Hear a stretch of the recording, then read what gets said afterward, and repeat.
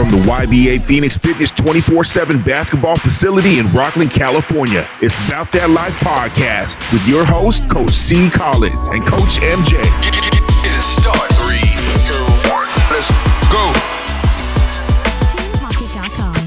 Hey, welcome to About That Life podcast. I'm your host, Coach C. Collins.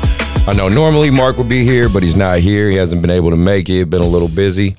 So I'm going to hold it down and try to keep this thing going. I'm trying to get some more guest co-hosts with Coach Ted and Marcus Kirkland, so I'm hoping to get those guys on pretty soon. Other than that, though, I know I haven't done an episode in a long time, so I'm just trying to hold it down for you guys who've been asking and wanting to get more information out there. Remember, on About That Life podcast, we're talking a little bit of AAU life and basketball and just a little bit of politics, a little bit of social commentary, but mainly geared towards hoop and the culture of basketball. So if you feel so inclined and you stopping by, go ahead and hit that subscribe button. Before I get into that, let me give a shout out to my sponsors, Dr. Dish, best shooting machine on the market. If you're looking for a top-notch shooting machine, go ahead and hit them up. Tell them About That Life sent you. Also, Hardwood Palace. If you're looking for AAU tournaments, rec league tournaments, things that are pretty consistent, go ahead and hit them up. They're based out of Rockland, California, where we are based at. My AAU program, YBA, Youth Basketball Academy. So feel free to hit them up. Hit Steve or Grant up. They'll get you started, get you guys going in.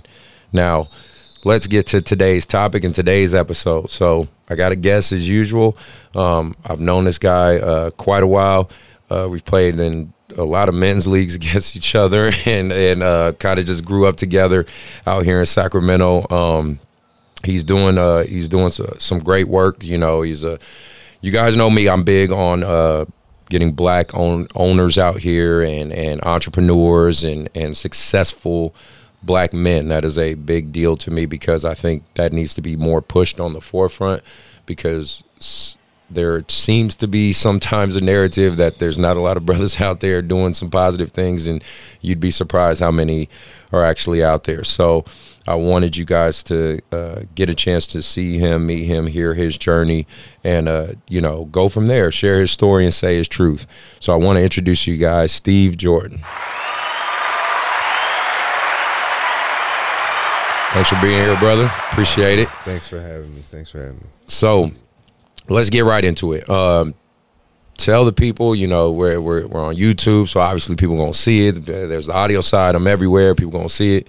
So tell them who you are. Tell them about your basketball journey and tell them your background. Give me a little quick rundown. Okay. Man, I'm from Fresno, so come from Shout out Jalen Green. Yeah, Jalen Green, Quincy Ponder, right. Lopez twins, a lot of guys from Fresno. Aaron Haynes, who's also here. Yeah. Came up, went to Sac City. I played high school basketball at Central High School in Fresno. All right. Actually played 2 years at McLean and then 2 years at Central. Okay. Fresno basketball culture is different. There's always somewhere to play. So growing up, all we did was play. Pick up, we were at parks. They closed this gym, kick us out of this gym. We're on our way down the street to the next one. Nice. So we was just always hooping. We really loved hoop. AAU wasn't huge. Right. Back then we did have EBO. We had Motsboro there. Yeah, I know EBO. Yeah, so we had an EBO team. I played on the EBO team. It wasn't like a regular thing like how AAU is now. Right. At least for me, it wasn't. Right. It was like tournament. We're going to this tournament. You're going to come play with the B team or, that year, that AAU team had Carlos Boozer. Nice. A guard, Coop Taylor. Charlie Rodriguez kid. They had a right. Deshaun Stevenson. Everybody's listening. Hear how old we are now. Chris Jeffries. All these guys ended up going pro and doing a lot with basketball. So they were really like the headliners. I was just a guy on the team, lucky to be along for the ride on some of that stuff. Hey, you were on the team, man. But yeah, man, I loved it. Basketball was something that I really liked to do. Played basketball and baseball. And my junior year, I transferred to another high school because I started getting some interest. Right. So it was like, okay, got to get out of this school and get to a place where I can get some development and things like that. So I transferred and went to a different high school. And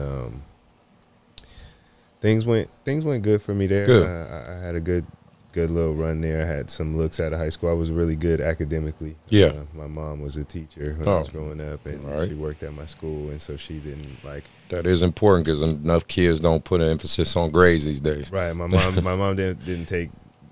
Right. She didn't take nothing less than a B, so I didn't have a choice. So, I was good academically. I had a redshirt opportunity out of high school at a 4-year, and my dad got sick.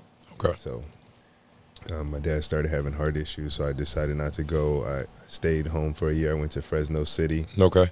I gray shirted there. Just quick question with that too. During that time, was Vance Wahlberg out there at that time, or was he? Yeah. No, he wasn't there yet. It was Coach I. It was Coach I. Yeah. It was Wahlberg came right after that. But he was coaching at Clovis West. Okay, that's why I was just trying to get the timelines. Yeah. They beat us my senior year in the Valley Championship. Oh wow. Okay. And they had the 22-year-old right dunking on everybody. Yeah. Shoot. So yeah, they that Wahlberg was there. So I went to Fresno City, gray shirted there. They had a load of talent. I mean, they had guys from New York. There was maybe 3 local guys on that team. Okay. Everybody was from New York. Florida. Like they had. So they recruited. These dudes were 23. Right. We're coming fresh out of high school. So I was gray shirting on that team, and then I had a friend that was down here at Sac City, and he was going to school. I think he was going to play football at the time, and we came up here, hung out with him, went to Sac City Open Gym, and we played. Yeah. The coach Jones, he was real young. Coach, he was cool. Jones been there forever, man. He coached me, so he was real young. He was cool. We liked it, and me and my buddy Aaron, we played together. And being from Fresno, we'd never been anywhere. Right. So we came here. It was like a vacation. It was like we got in the car going home. We went to a frat party at Davis. Nice. On Black Family Day. Oh shoot, man. We coming. Yeah. back. I remember those days, bro. So we loved it, and we were on the way home, and I was like, man, I'm coming back.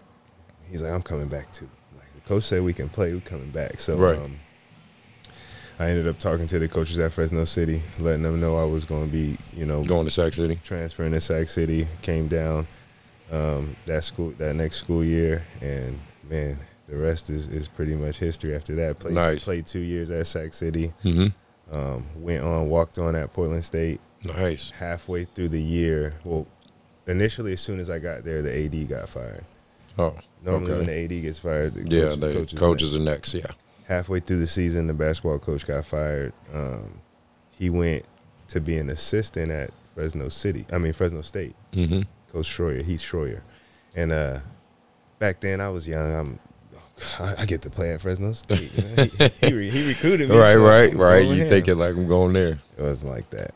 Okay. so I ended up staying at Portland, finished like throughout the first semester, I believe January. And the new coach was like, "You're out. You like 15 right now on our list." And right. So I called Coach Jones at Sac City, and I'm like, "Coach, what other schools? What else?" He's like, "Well, you had Western Oregon, you got San Francisco State, you got these schools." So I got on the phone immediately and started calling schools and trying to see what I can do. In San Francisco State, I ended up going, talking to coach there and going back to San Francisco State, and just being in the situation that I was in, I was really good academically. Yeah. So I didn't need to keep staying in school. Right. I was a sociology major. Went to San Francisco State. They didn't have that major, so I had the major in social science. Okay. So I ended up double majoring in the process. Finishing up school, played a little bit, did a lot of trying out. Yeah. A lot of journeyman. Yeah. I've been there, brother. A lot of camps, some CBA stuff, some ABA stuff, some USBL stuff. Right. Just a lot of stuff like that. And then I got sick. Started having some heart issues. Oh, and, man. And 2007. 2007 was the first time I started having some issues like heart, real serious stuff. 2007, 2008. And I started dealing with that. had some complications from some of the surgeries that I had. Ended up getting some scar tissue. Oh, wow. Scar tissue ended up developing a mass. The mass ended up having some cancer in it. Oh, wow. Attached to some other parts of my body. Ended up going through a pretty tough road as far as health-wise. Yeah. Basketball wasn't really an option anymore. Right. Well, I'm glad you're here, brother. Yeah. Basketball wasn't really an option anymore at a point. I had to, give up those hoop dreams and get healthy.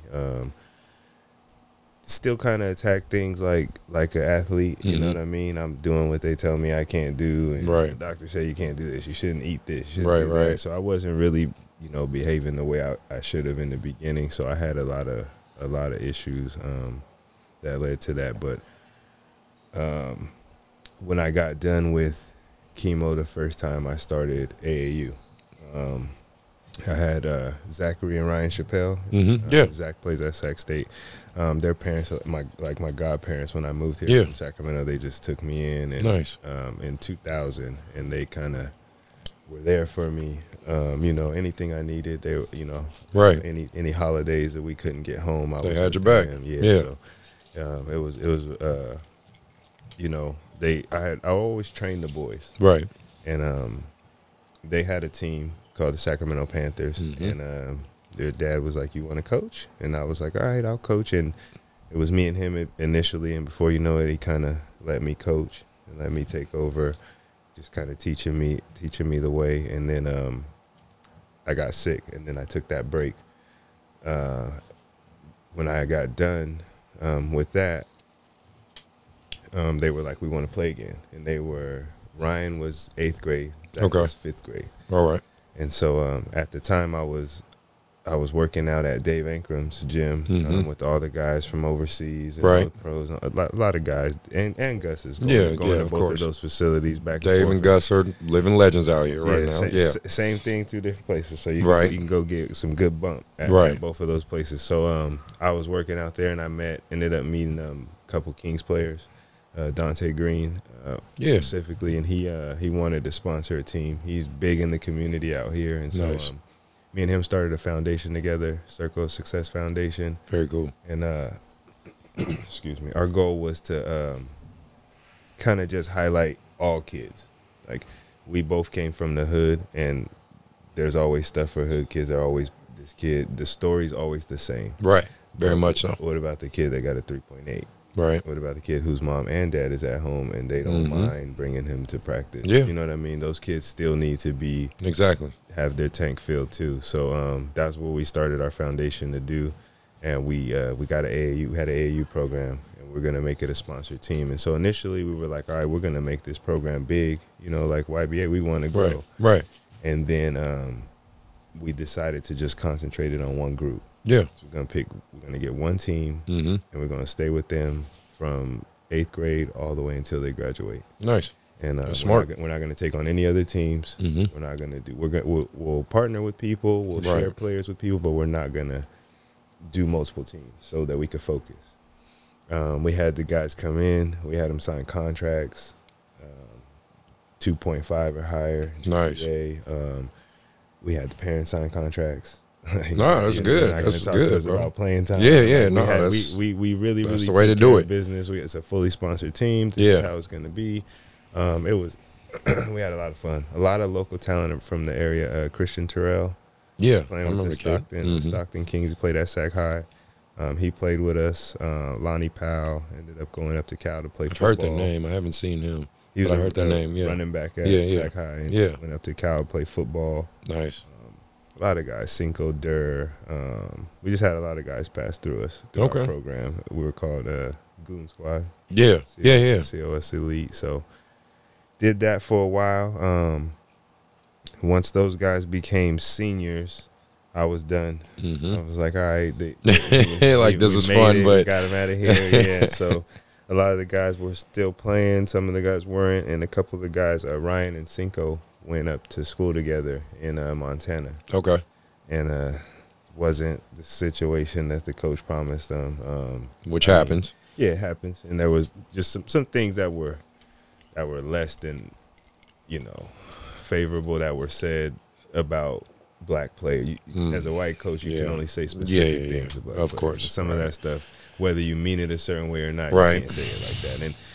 And then the whole Cali kid thing, they were kind of getting the stigma. Cali kids are soft. Cali kids always want to go back home. Of and course. stuff like that. And so, yeah, because we don't like living in shitty places. Go figure. right, living and being told one thing, and you know what I mean. So, yeah, so they came back and Cinco called me. He's like, I'm thinking about playing. He's like, I'm thinking about playing at JUCO, and I was like, well, if you're gonna play JUCO, go to Sac City. Okay. I went there. Coach Jones is real fair.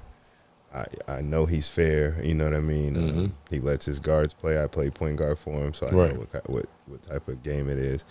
And he's like, would you want to coach? And I'm like, man. Do you want to go back to that I work? didn't think about coaching again. And so I called Coach Jones. I said, hey, Coach, I got a point guard for you.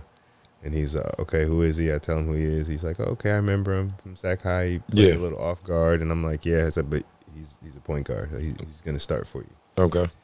Really? All right, Coach, he played for me, played point guard for me for 4 years. He's going to start for you. He can go. He's a point guard. So Coach is like, all right, bring him in. I go, I got another question, Coach. He's like, well, I go, are you looking for any help? He goes, are we talking about you? Yeah. I'm like, yeah. He's like, of course, absolutely. You know, Nice. So I show up, first year, coach those guys. Cinco ends up recording played ARC, he had a triple-double against ARC. And I tell Coach, I told you. Right. This is the guy I was telling you about. Right. He struggled with injury, but he ended up getting, another scholarship going on to UC Merced to play. So it ended up working out good for him. And the next year we had our big guy, who I coached, Terry Moody, who played up at, where did he play? He played somewhere up there. Yeah. He played, he was coming to school. And so he called me and he's like, hey, are you going to be going back to City again? And I was like, if you're coming, I'm going. So he came in and so every time you get out, somebody pulls you right back in. I was like, I'm coming, Coach. And then I started the situation I was in. I love it. Like, I could be me. I can talk to the guys the way I want to talk to them. I get to be the player's coach. I get to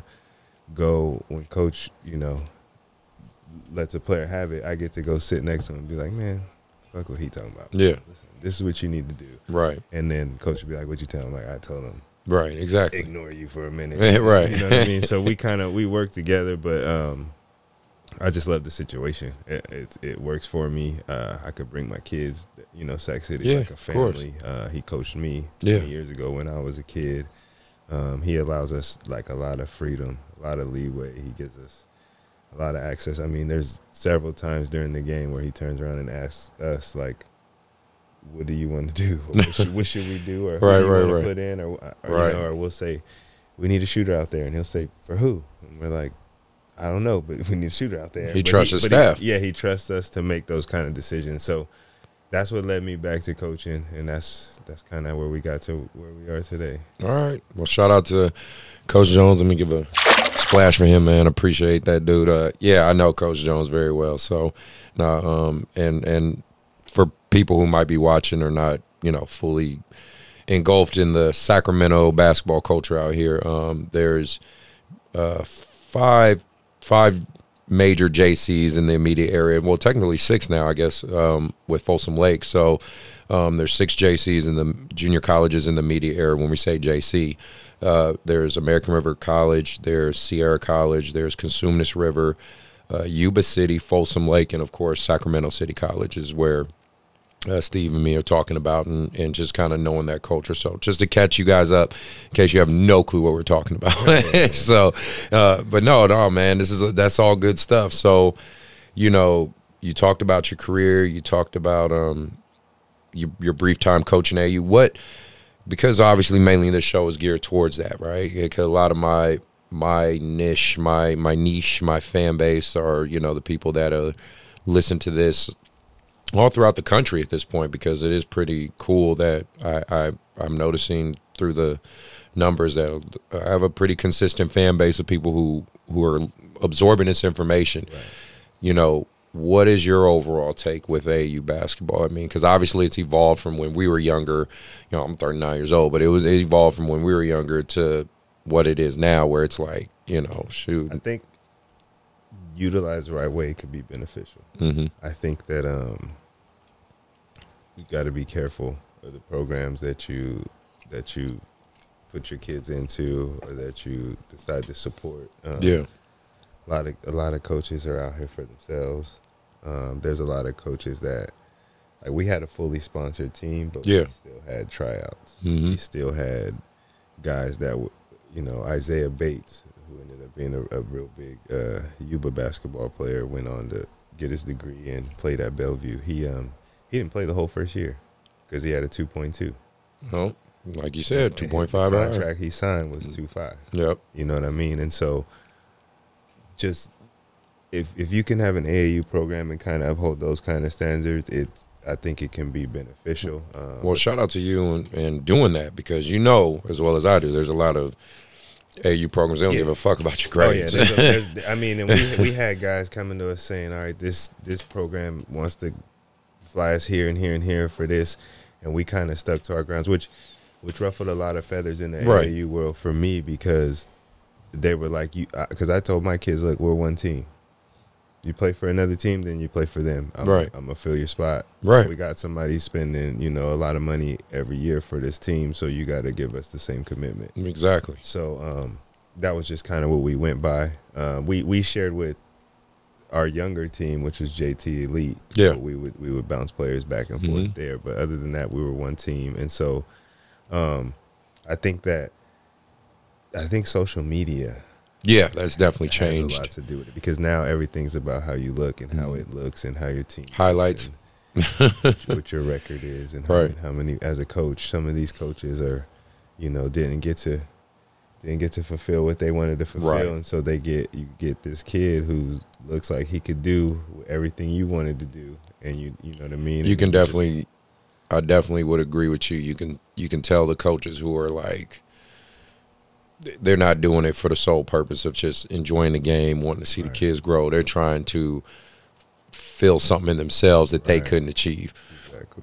Because you and I both know, and I'm sure you've seen enough and been around enough. We know the guys, and again, I ain't going to call nobody out, but we know the guys who actually, like, played ball and were able to make some moves with it, and the guys who just, were around basketball. You know what I'm saying? There's but a difference. But the crazy part, they all coaching. You know what I mean? Yeah.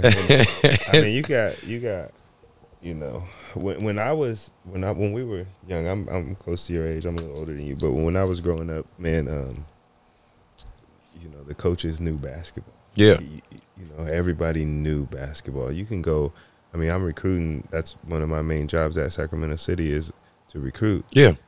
I've been in some of these high school practices, and I'm like, man, don't know what they're doing. And these kids are waiting on offers, and it's crazy. And I'm like, this development that you're doing, if this is what you guys are doing every day for the season, there's nobody in here getting an offer. Yeah, y'all not ready. Yeah, and so just the AAU scene, it's about finding a developmental program. Somebody, and to me, I like if my son was to play, I'm going to look for a program kind of like what I had. I want one team. I don't want a big – I understand that there's big programs and they got 6, 9U teams and 3, 4 – you know what I mean? That's red and a black. That's my program, right? That's YBA. And that's for some people. Right.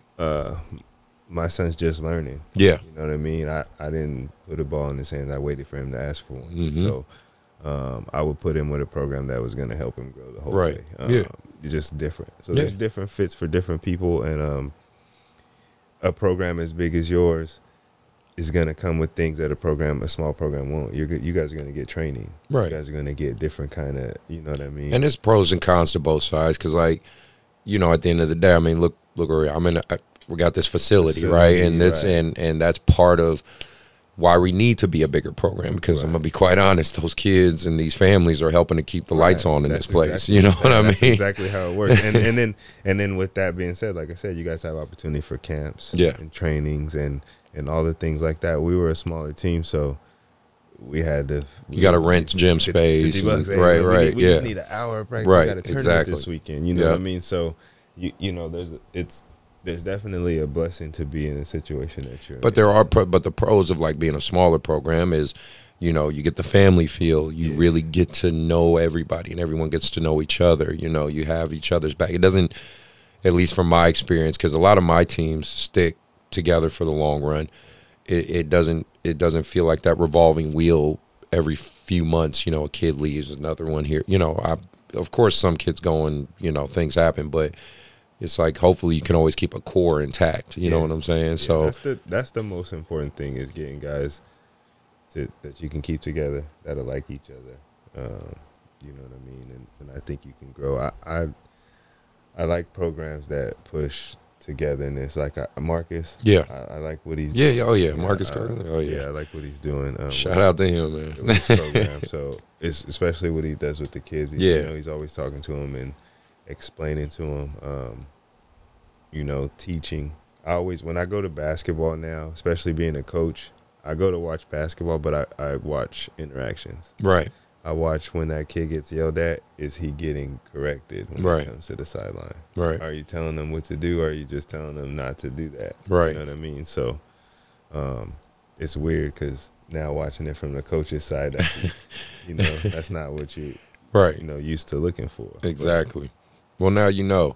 I mean, well, switching gears, we'll talk more about that. I want you to talk about what you do, because that's part of the reason why I'm glad to have you on the show, because for you guys who don't know, you own a barbershop. And it looks very successful. He also has a clothing line. He brought me some clothing. Got to show this to the camera real quick. So why what's the idea? What's the idea of the brand? This says Stay Clean, y'all. So, you know. That's one of my apprentice, Jeff Ortega. He's So I own a barbershop, so I'll start there. Barber's Dream. We're one of the largest barbershops in NorCal. We got 15 barbers. Oh, and hold on and just so you guys know who are watching on YouTube and everything, I'm going to have links to his barbershop, his websites, his social media, all that stuff, so you guys can go follow him, support him, and check out what he's doing. Yeah, and so we really try to run it like, I run it like a basketball team. Yeah. I recruit guys. I don't ever post like now hiring or anything. Right. Everybody that's on my team has been recruited. As you notice, my son has a shirt that says Dream Team on it. That's kind of our theme. We run things like a basketball program. Very cool. So I recruited the guys that I got, and everyone that comes in is like family. And so I encourage my team. Not being a black business owner is tough, because you got the people that say you need to hire all black people. Well, you're a black business owner. You need why you don't have all black barbers in your shop. And then you got the people that say you need to stay away from black people.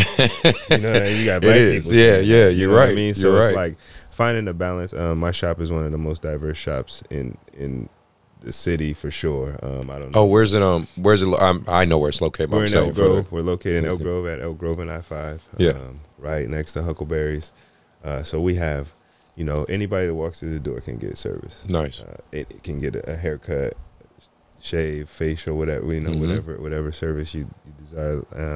What kind of got you interested in that? Were you always like cutting a little bit and stuff, and just kind of playing basketball? We go on tournaments. Of course, cleaned up. So I was always the one cleaning everybody up, and I had little brothers. So I used to whack them when we were younger. So got into that, and then when I got done with the AAU stuff, and I was working with the city, I was doing some grant writing, doing some fiscal budget and stuff like that, and it just wasn't what I wanted to do. Right.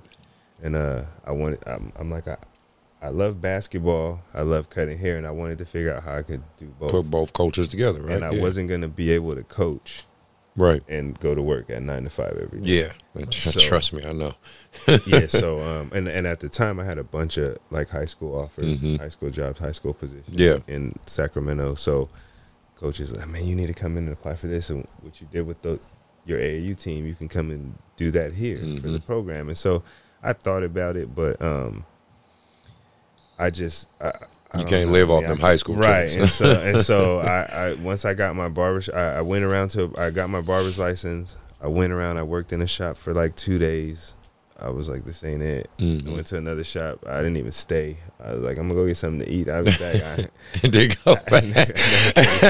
And I was like, man, if I want a specific environment, I got to create it. Yeah. And so I met somebody at Barber College, and he kind of felt the same way. And so I opened up a shop, and then from that point on, my first shop we ended up splitting, going our separate ways, and I didn't do things the way I had thought in my head. Right.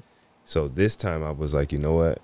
I'm going to do Psycho Basketball. And it was a lot of Psycho Basketball team. And I just want to delve into that just a little bit too. Like that first shop you did, right, with your partner, was it kind of a learning process, a lot of trial and error, this works, this didn't work, you know what I mean? A lot of learning.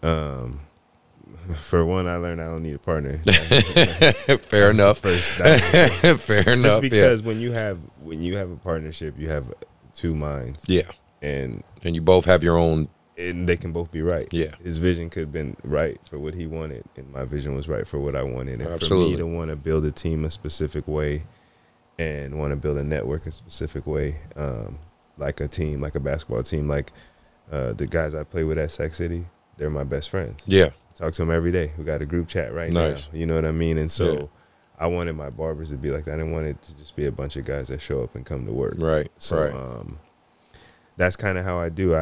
It's like I need a rebounder. Yeah. You know what I mean? I need somebody who's going to open every day. Right. I need somebody who's going to pick that towel up Right. instead of step over it. I need somebody. So just picking a different player for every role on the team. Mm-hmm. That's kind of how I use basketball into what I'm doing. And that's how I got there. No, that's great. So this is what I want to talk to you about with the barbershop culture, right? We know as black men and just black culture in general. Look at LeBron James. He made a show, the barbershop, right? It's crazy. Shop talk. So we did this for LeBron James. Right. When I opened my first shop in 2015, yeah, that was kind of one of the things that we wanted to do to kind of generate the buzz, and we linked with Dwight Taylor. Yeah. And he was just getting started. He hadn't wrote any of his books or anything like that. And he would come in and we would do shop. We would call it Meeting of the Minds, shop talk. And I would call all the barbershop owners from the area. Yeah. And we would meet.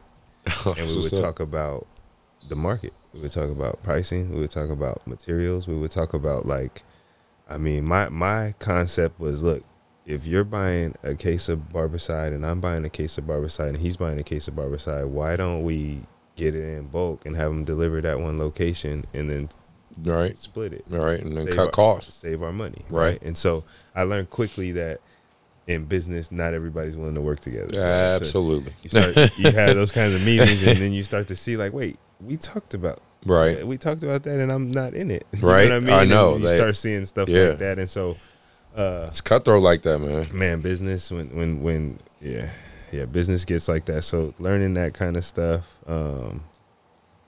we had that shop talk, and so sports is always. It's always been. It's been one. One can't exist without the other, right? Yeah, the barbershop talks, sports talks. It's just a part of the culture, man. I go to either Pro Style or in the mix with Tone or those guys, right? And we still, we talking, obviously it's the playoffs right now. Right. We're going to get into that even more so, and I'm a Warriors fan. So, we talk more and more and more. But it's like, I thought just having you on the show, I really wanted to kind of, I just, for those who don't know, we know, right? And the kids that are really in hoop, and obviously especially young black kids know, but I always got to remind myself, we're not the majority of people. A lot of people don't know our culture. A lot of people don't know, the debates and the atmosphere out there. And it's crazy because my shop's in Elk Grove. Yeah. So it's a melting pot. Right. So I got one of my best friends, Quentin Green. He comes in and he's the shit talker. He comes in and anybody's team. Right. About this. He knows sports. He knows sports top to bottom. Oh, if you got Lakers fans in there, I know he would have to be talking. He's talking baseball, basketball. Crazy thing is he doesn't like LeBron, right? But he's a Melo fan. Oh wow! So this was probably one of the worst. Yeah.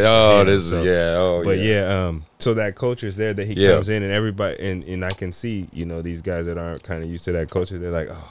Quinny's here. Right. He about to talk sport. He been talking shit the whole time. And so, yeah, it's good. So we've had the Iverson AI debate. Right. The LeBron bait, and then of course the COVID stuff, the Kyrie stuff. Yep. So a lot of boxing. We talk a lot of boxing. Yeah. So just keeping that culture. Why? And before we move on, just why do you think that is? I mean, I have my own thoughts on it or whatever, but you're facilitating it. I mean, it's your shop. You know, why do you think it's just such a natural, good fit? I mean, it's because we're just guys and we just love sport, you know, but so. It's just a combination of all that, right? Because we have female clients that come in, the same thing. They join the conversation about rap. Right. About whatever. I think it's just a common ground. It's a common meeting area. I agree. Where you can express your opinion. And I think, at least in my shop, the environment that is set is you could say something that would typically be embarrassing or wrong, right? And it's not, and we're gonna laugh so much that it ain't, right. You're gonna be like, you know what I mean? So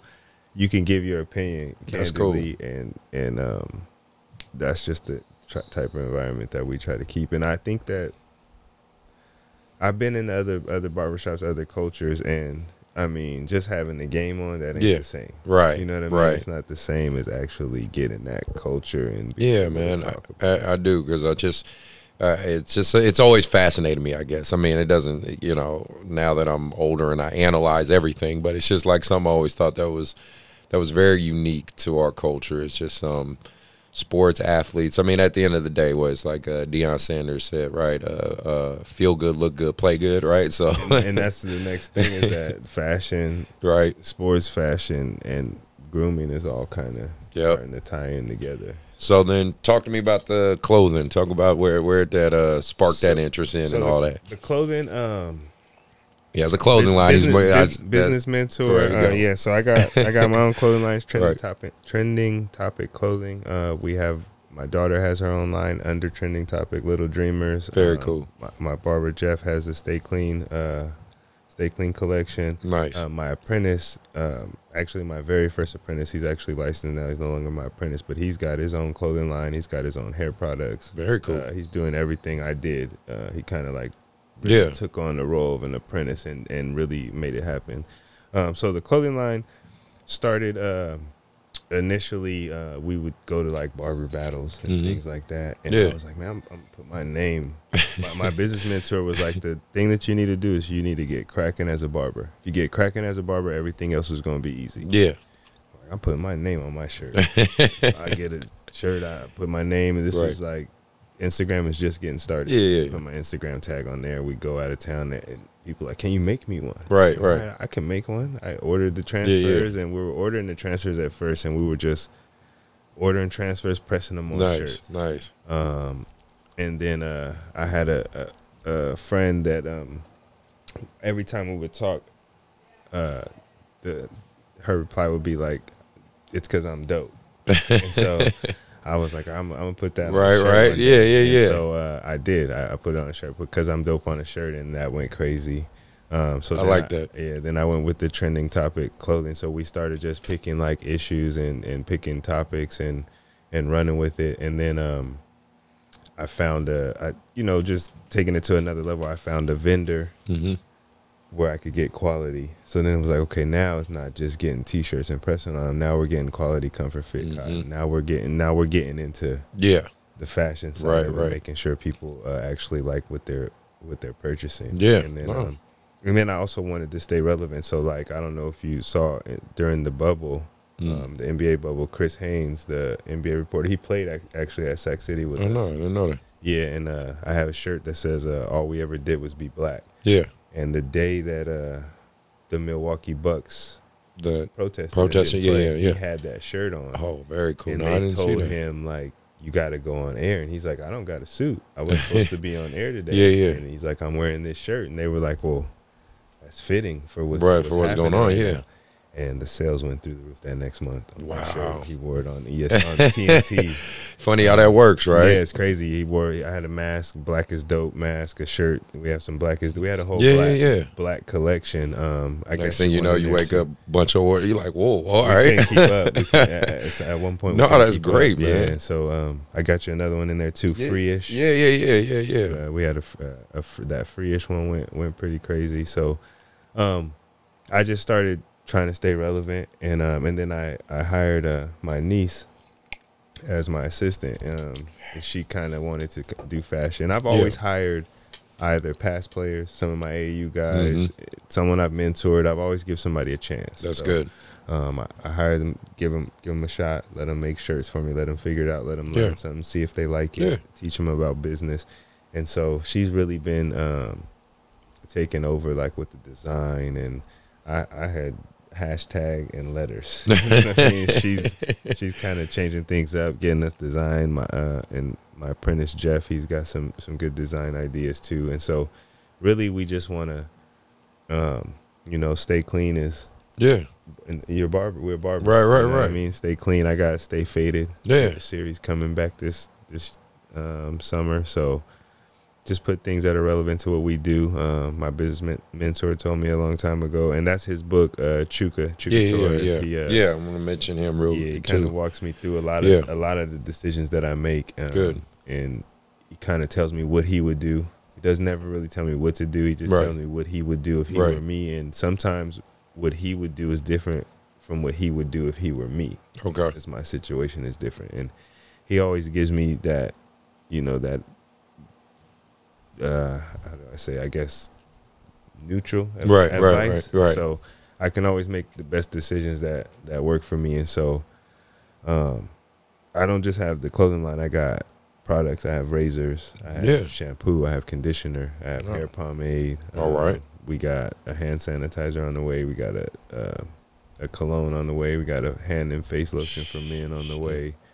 We got I hope y'all listening and hearing this, man, because y'all come order this stuff, man. That's part of why y'all need to hear this, man, so y'all can get this man's stuff. No, that's what's up, bro. Yeah. So and one thing that he would tell me is if you're gonna work in an industry, you need to find a way to be relevant in the industry. Yeah, and you got to evolve. You got to adapt, right? You got to evolve and adapt with everything, and it looks like, I mean,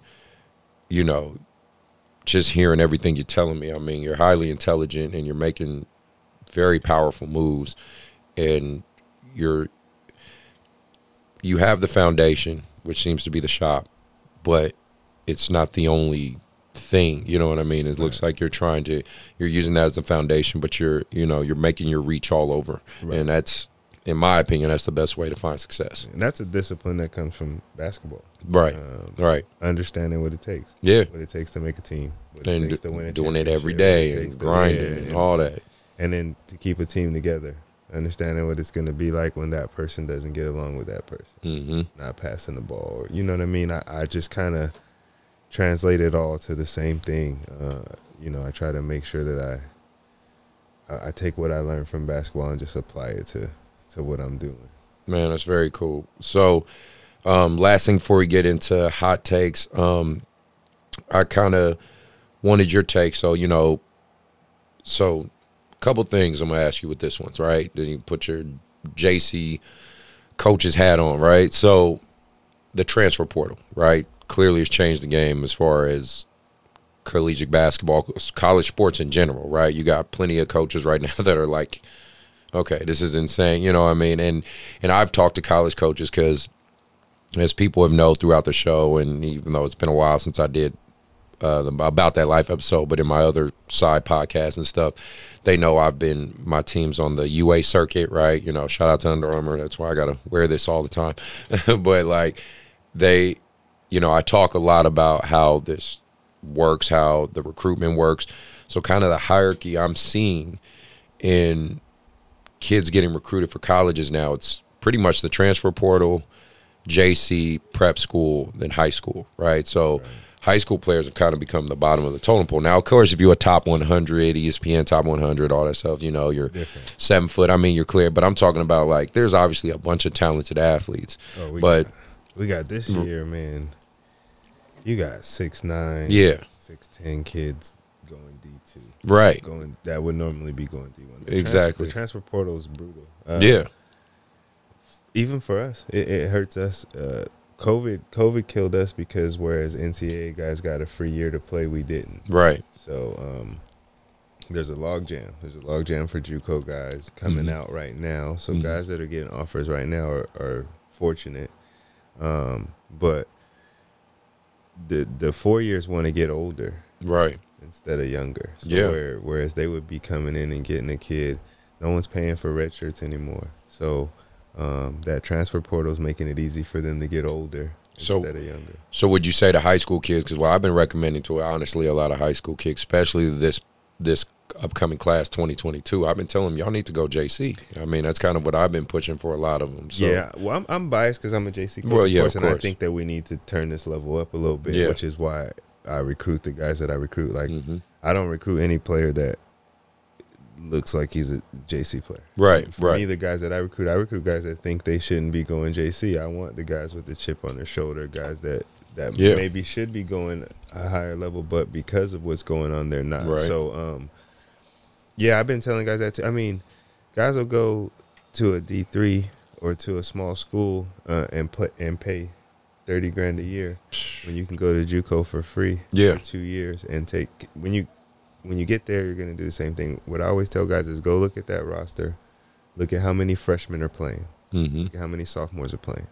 So you want to go there right out of high school and pay $30,000 a year to play 6 minutes a game, because to say you went to a 4-year school, even though it's a small school, when you can go to JUCO, take those same classes for free, get it out of the way, and by the time you're actually an impact player getting minutes, you've now developed. Yeah.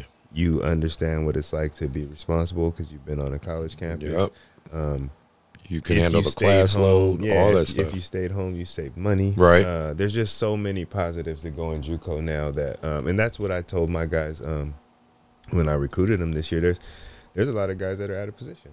A lot of guys that are playing the 4 that'll never touch a post, even at the JUCO level. Right. You know what I mean? So it's like, I've been telling guys like, look, go JUCO, come, even if it's not Sac City. Right. Go JUCO, develop, get better. If you think that you're better, they're going to come and get you. We had a guy, Greg Milton, came and played for us. Same thing, he had a couple D2 offers. He was going to go to Yuba. He came, he said, Coach, I just think I'm better than the offers that I got. So if you think you're better, they're going to come. Right. You got to show that you're better. Right. Wyoming came after his freshman year.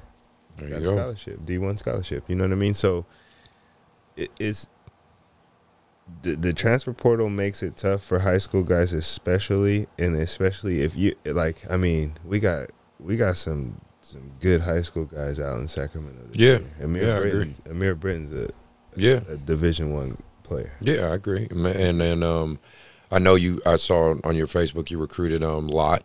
Yeah, he's coming in the city. Yeah. He's a Division I basketball player. With he's got to develop, but like these guys are Division I. Amir to me is easy. A lot of other guys it's potential and development, but Amir's easy. But he's not going to get a Division I offer because of the transfer portal. Right. Because if you could bring in a junior point guard, why would you bring in a freshman? Well, exactly. What I've been calling it is and so if anybody says this, I said it first. But no, I've been telling my guys, I said a lot of colleges currently, especially at the D1, D2 level, they're looking for instant oatmeal players. Right. You know what I mean? Just add water, good to go. You know what I mean? I think he can play. Yeah. But are they going to give him that opportunity? Right. Being so young, that's all they're looking. They're just not looking at high school kids. I mean, I have Division I coaches that I talk to, and I call them, and every time I see a kid, I'm calling like, hey, this Claxton at Endocrine. I'm calling the coaches I know because I'm trying to create my relationship. So I'm like, hey, there's a kid out here. I'm at this Elk Grove game. There's a kid out here. I think he can play at this level. I think he's special. Right. Man, I got this junior. You know what I mean? Or did you see who hit the portal the other day? So-and-so hit the portal. Right. We can get a hold of him. And so, and then it's got these guys kind of waiting. Right. So they're like, you got and then they get discouraged. Well, they're getting discouraged, and then as a coach, as a JUCO coach, you kind of want to be honest with them. Yeah. Be like, bro, there's no offer coming. Right. You know, like Amir may get a late D1 offer. I think. I think it's possible he can play, and he's every game he goes and plays in, he's lighting it up. He's MVP everywhere he goes. So it's very possible for him. I would hope for that for him. Plus I don't want to see him in our league. Fair enough. You know what I mean? But he's talented. So and when you look at things like that, you look at this kid, and you know, you're like, this is the best kid in the area, and he can't get in. I mean, he's getting some D2 offers, getting some good looks, but he's not getting his level that everyone thinks he should be getting because of the traffic. So JUCO's gonna, I think, over these next 2 or 3 years, JUCO's gonna become real important. I think so. I think it's actually gonna become very dominant like it used to. I remember, at least when I was playing JUCO, and at that time it was 2001 or 2002, and it was Boubion there and Palmer and all. That's when I played. And you know how dominant. I mean, that JC level was so all fierce. These guys were Player of the Year candidates. Right. Like on our team, we had Stephon Harris, Brandon Walden, and Stephon Smith. I think they were all three like up for Player of the Year their senior year. That's what I'm saying. So it's like, you know, JC hasn't been, at least in my opinion, to that competitive degree in a long time, and I think it's going to actually go back to that because kids aren't good. I'm like I said, I'm encouraging kids, go JC, because I think it's going to still take at least this year, next year, maybe even one more year to regulate things kind of back to normal from the effects of COVID. Yeah, they got to clear that log. First. And it's tough because you obviously, you know, we play for fun if we play at all, right? We the OGs, and we lived our basketball dream. So it is tough watching some of these kids kind of going through this and having to maneuver it. I try to tell my guys and keep them encouraged, say, hey, man, keep your head up, keep pushing, keep going. But I can understand where sometimes they feel like, oh, man, what's the point? Or, you know, nobody's going to see me and all that stuff. Yeah. But, you know. It's tough. It's tough, man. I just try and push level. I think if a lot more kids understand level, I think it'll help them. Like a lot of these kids that are waiting for someone to see them, it's like, you know, these guys are waiting on like a Pac-10, you know. Right. They're waiting on Duke. Yeah. I mean, and it's like if Big Sky wasn't at practice, Duke isn't coming at all. Right, you know what I mean? So a lot of these guys don't understand level. And so that's what I recruit, guys that understand level. Like, so what do you want to do? Right. You know, because if they say, I want to go to Duke, I'm going to say, okay, this is what it takes to go to Duke. Right. You know what I mean? Right, when everybody else is going home, going to sleep, you're going back to the gym. Yeah. And everybody else is doing that. You know what I mean? So and I have those same conversations too, and it's so funny sometimes those kids respond because you'll say you need to do this, and they're like, oh, I can't do that. Okay. Yeah. You can't go to Duke then. Like, I mean, it's pretty simple. And that's to walk on. Right, you right. Do this to walk on at. If you want to get a scholarship to do, you got to do all of that and score 30 again. Right. You know what I mean? So it's like it's getting the guys to understand level and understand what they can. With, you know, I think once we start getting that, then they'll start to see JUCO as that bridge that it is and that stepping stone that it is, and they'll be able to get to a place where they can catapult. And this year, I think we got some. Yeah, I've been seeing, like I said, I've been seeing the recruitment stuff you've been posting. Yeah, it looks like you guys got a good team. So. And we're trying to change it up too. So like, you know, put out the committed posts, and we're trying to get back to like team shoes, like all that stuff's absent. You know what I mean? So team shoes and team outings and bring back the competitiveness. Right. And so we got a lot of the areas guys that can go. Yeah. No, I'm looking forward to seeing it. Well, I want to get I guess I should say my overall last question before we move on to the last bit of stuff is what is your overall future plans? I mean, do you have anything lined up? I mean, I know you got the clothing line, the shop, your kids, the family. I mean, the whole deal. That's it, man. just living in what I'm doing. I'm opening up a barber college. Oh, see, that's what's up. Got that on the way. Actually, everything's done. I'm just waiting on the green light. Want to expand my business. Want to open up another shop.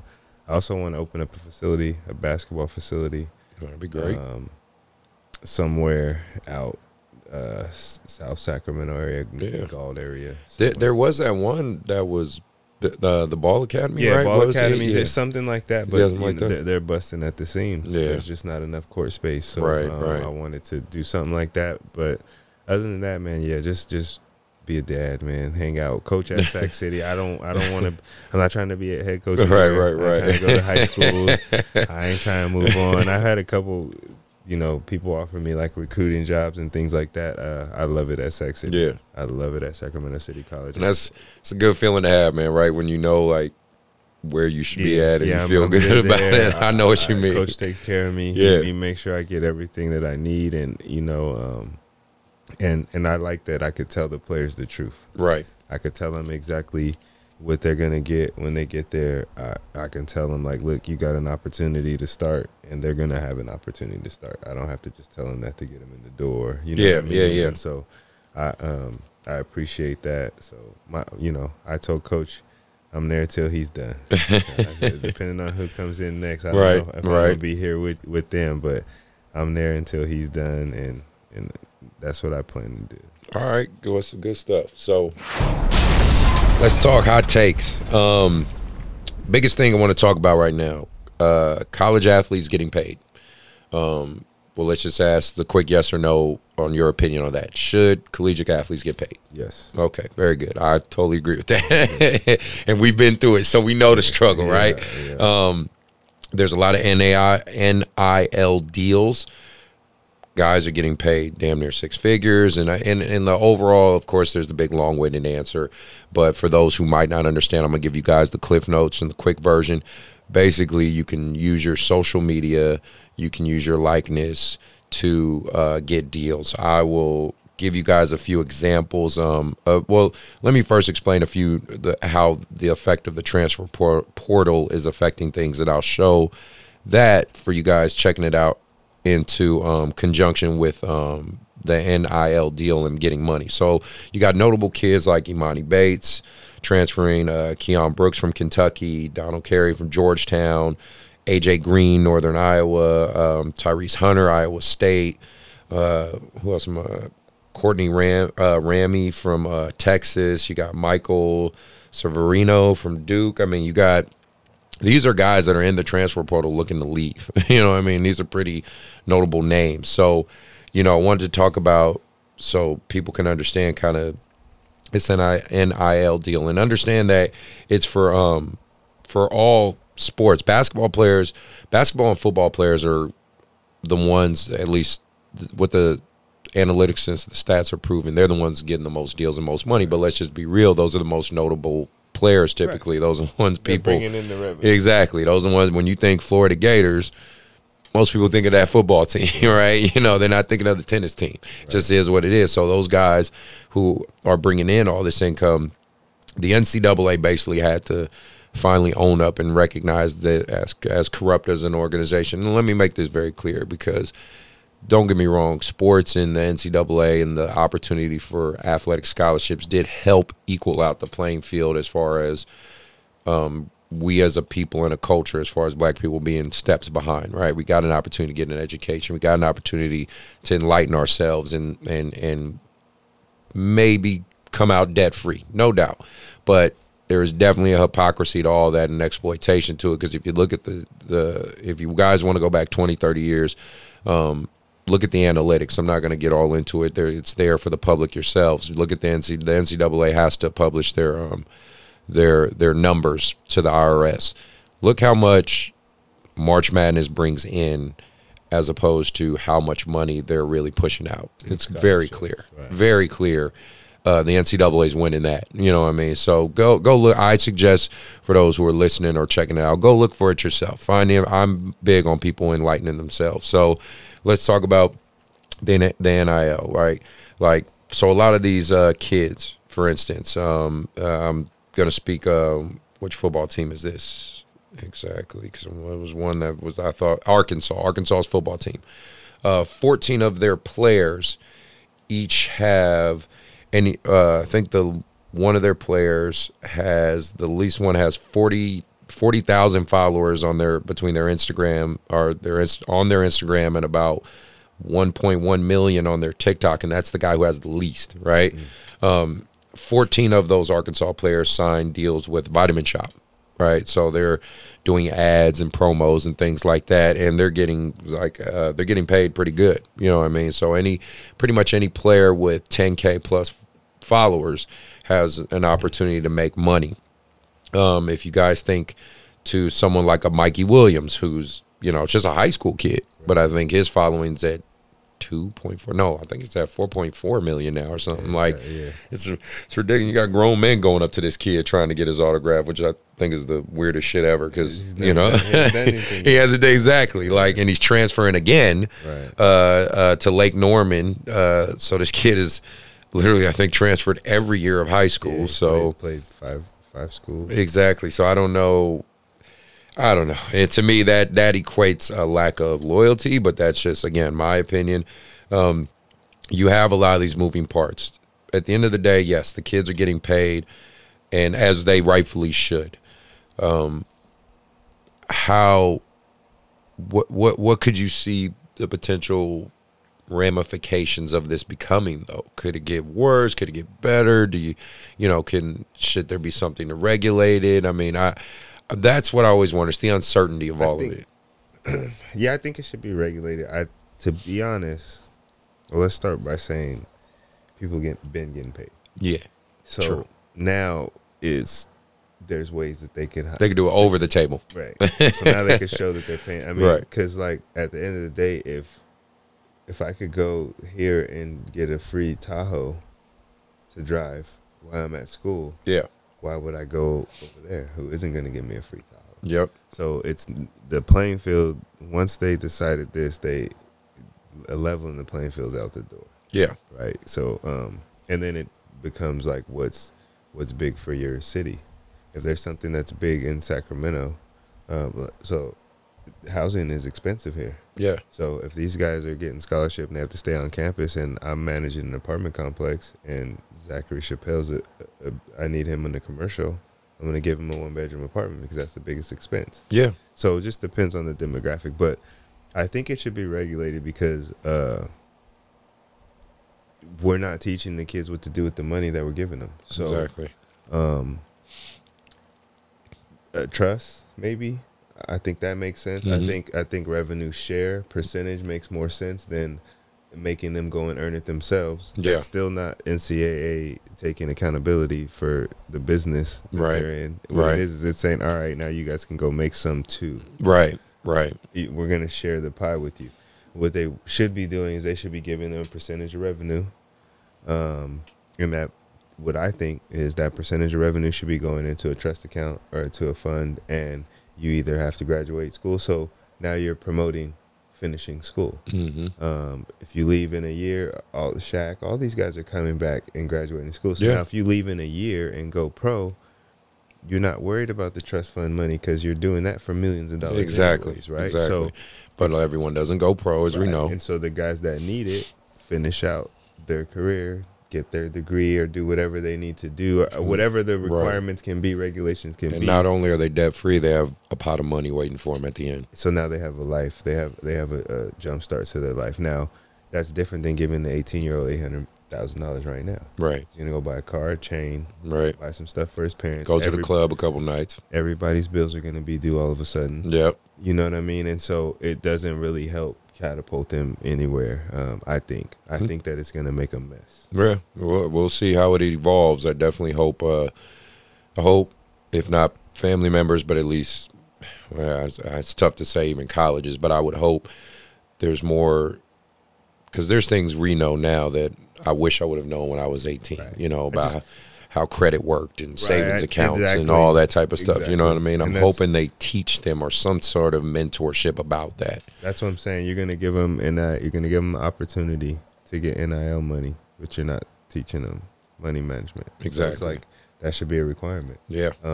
But I think that college athletes should get paid. I don't think they should have to go earn it on their own name. I think they should get some of the money that they're bringing in. Yep. Totally agree with you on that. So I wanted to talk back about AAU for the next hot take. I'm heavy in this, right? Like, anyone can see that on my social media. Doing this shit every day. I'm literally about to go coach tomorrow in Hayward, then fly to Ladera and go coach in LA. And this is what I do. But more and more, and it's not indicative of all of AAU. So I want to make that clear. But it is starting to trickle down further and further.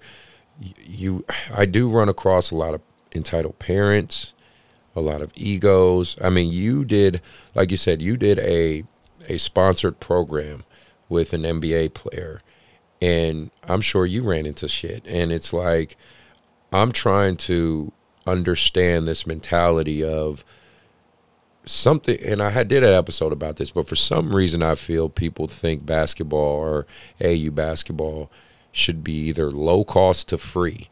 And I'm trying to understand that logic, because people understand when they sign their kids up for football, they got to pay for those pads, they got to pay, and nobody like makes a big deal about it. Or you go to volleyball, you know, AAU volleyball, right, or baseball or softball, or you know what I mean? Yeah, cheer. Yeah, exactly. And don't they have like their major tournaments in like Florida and stuff all the time? So it's like, and those parents, they just understand it, and they're like, right, you know, I got to pay for it, and it is what. Of course, you're going to fundraise and figure things out, but right, something about, and maybe again, maybe it's because it's black people, maybe it's just because a sense of entitlement. I don't know, man, but it just seems like more and more I'm running into parents that they don't want to invest in their kids, and what I mean by that, they don't want to pay for training. They want trainers, they want to give their kid a leg up, but they don't want to invest in it.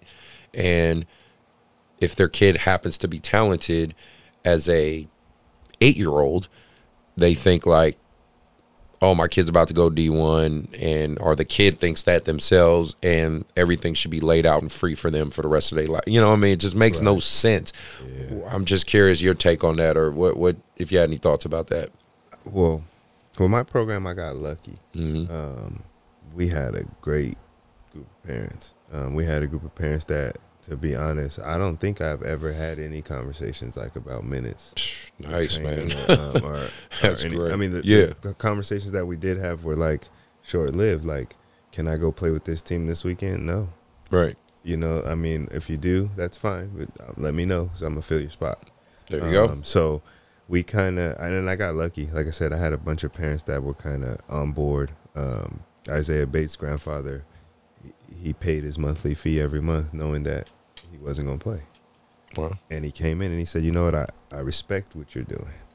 And that you're holding them accountable. Right. And so there's different parents for different things. As far as the finances go, I think because you do have those programs out here, so people are going to equate a big program with a money program, right? So it's a difference between you having a big program, having all these teams, and everyone's got to pay, and that's got to keep the bills, and having a sponsor team with 8 teams and everybody's got all the gear. So I think parents are seeing that. They see the sponsor teams, and like you said, you got Johnny who's nice at 8, and you got this coach over here. He's like, how much you pay over? $3 something a month? Come, we got him. Come over here, we got him, and he can, you know what I mean? Like, and so when you have so much of that going on, I think that's what triggers specific parents to be like, well, we have just as many kids as them. Why are they free and we're not? Right. You know, and then so they start to kind of do that, and then they don't really value what you do, what we do. They don't really value the coaching. They don't value the fact that you got the parent yelling at you over here. Mm-hmm. You got the ref to deal with, you got the players to deal with, and their egos and their mentalities, and you got to keep in. And you're trying to win a game. We're working with youth, right? So we're working with youth. So you're working with kids. You're working with development. Mm-hmm. So you got to teach this kid without breaking them. Right. That's a balance that a lot of parents don't understand. Right. And so they, you know, I think that parents just don't really get what's coming with basketball. Right. Like the discipline, the structure, the family environment, the learning how to persevere. Like, there's a lot of basketball. To me, is the most amazing sport because you can't hide. Yeah, I agree with you on that. You got a hat. You could throw some glasses on if you want. Mm-hmm. Football, you got a visor. You got a whole helmet. I've seen pro football players and that have came into my barbershop, and my barbers are like, Witherspoon. I'm like, what? And you like, I'm like, I don't know. I'm 54. I'm like, oh.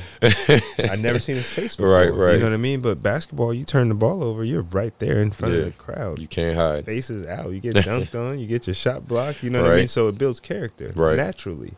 Same thing in practice. You know what I mean? You're around there. It's a small.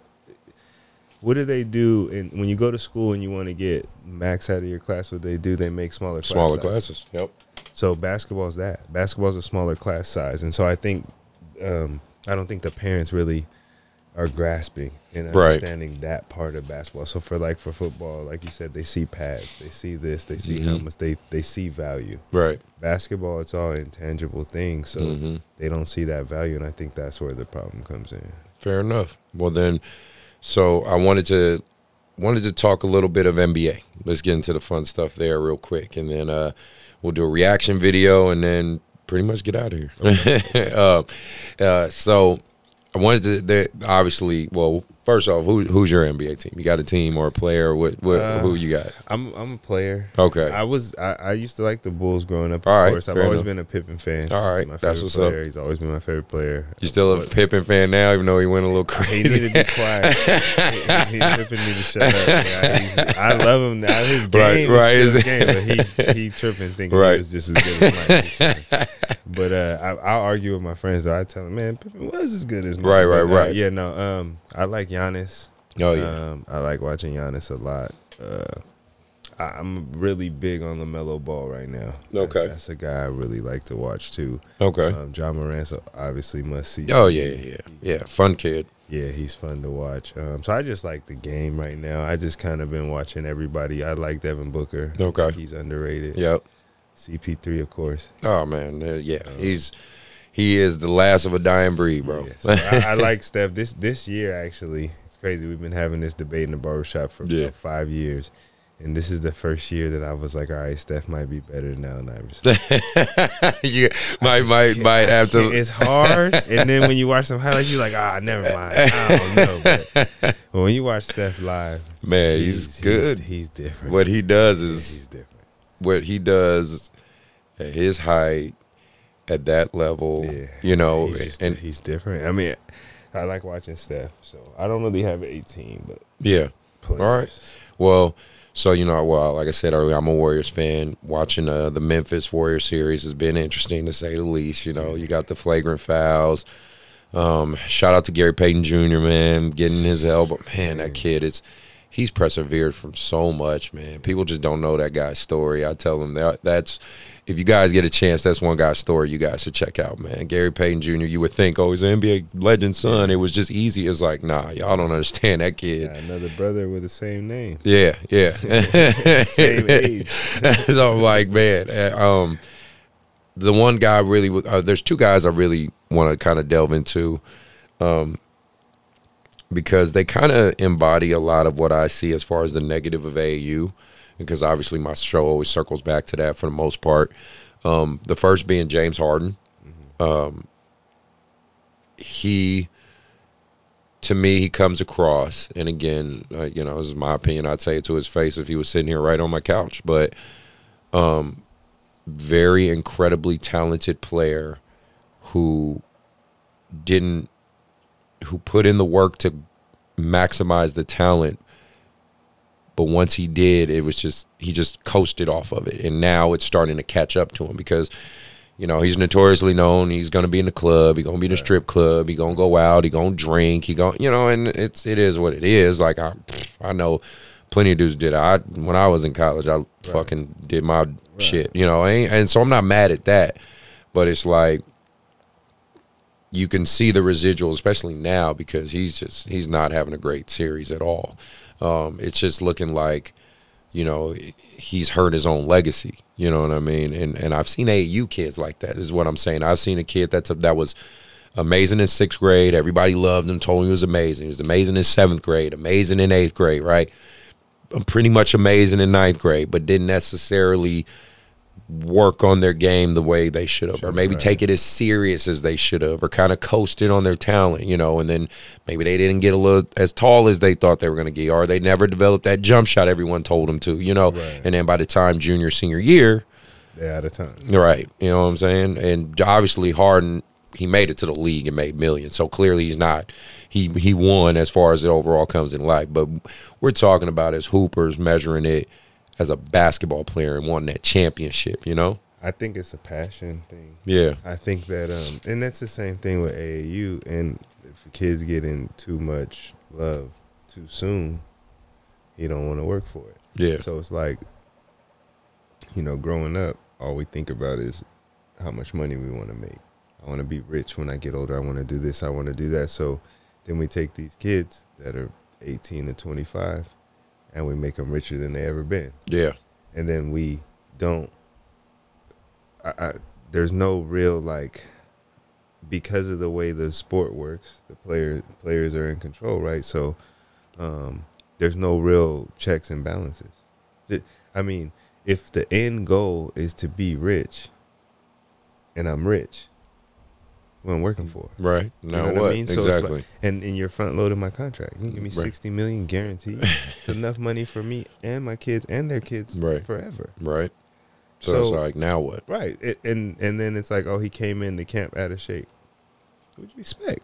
You gave him $200 million.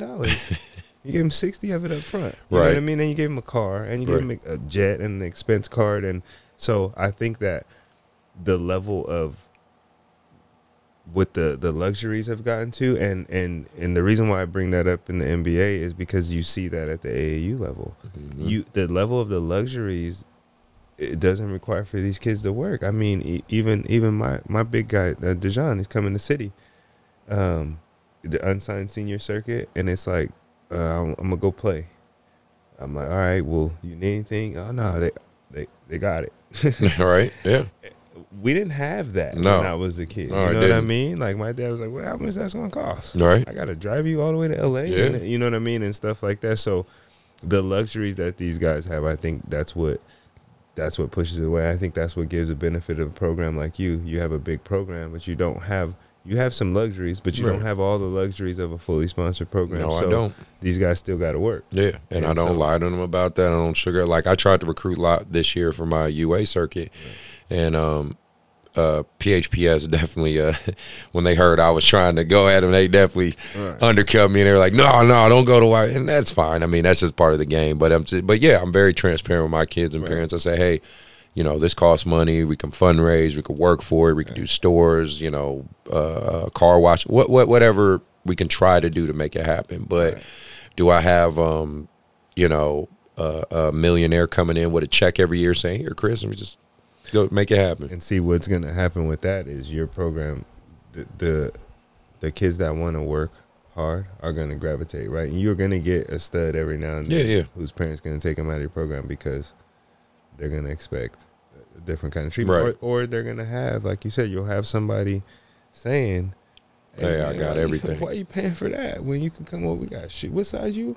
You know what I mean? Like, and how we got to the point to where I remember when we were doing our AAU program, there was like some strict rules. Like, you have to charge a minimum of $45 a month, or else it's not even on a fully sponsored program. Or else it's considered a violation. Right. So now it's like, who knows what's going on? It's the Wild West out here. Yeah, and it really is. And it's these kids are for sale to the highest bidder, and I think that's hurting AAU basketball, and it's giving AAU basketball a bad name because you get these kids, and these parents are holding these kids back, and the whole back thing is a whole other topic. Yeah, there's so much things that people are doing to try and put themselves atop of a list of people that you really don't even need to be at the top of. Right. When it comes to schools and getting recruited, there's a fit. There's a fit for everybody. There's a level. There's a fit for everybody. So you could be the best player. You know, if I'm the best point guard in the city and Sac State needs a center, you're not going to Sac State. It doesn't matter that I'm the best point guard in the city. You know what I mean? So it's like, and parents have to understand that. And once they understand that with AAU, it'll make it easier, because now it's like, hunt development. Don't hunt like glitz and glamour and where the spark. Like, everyone's like, oh, well, what tournaments are you playing and who's going to be viewing? Do you think that you need someone viewing your son right now? Right. he needs to develop first. I like that. You want me to put him in front of Clemson? Right. For what? Exactly. So they can say, nah, Right. we ain't watching them guys no more.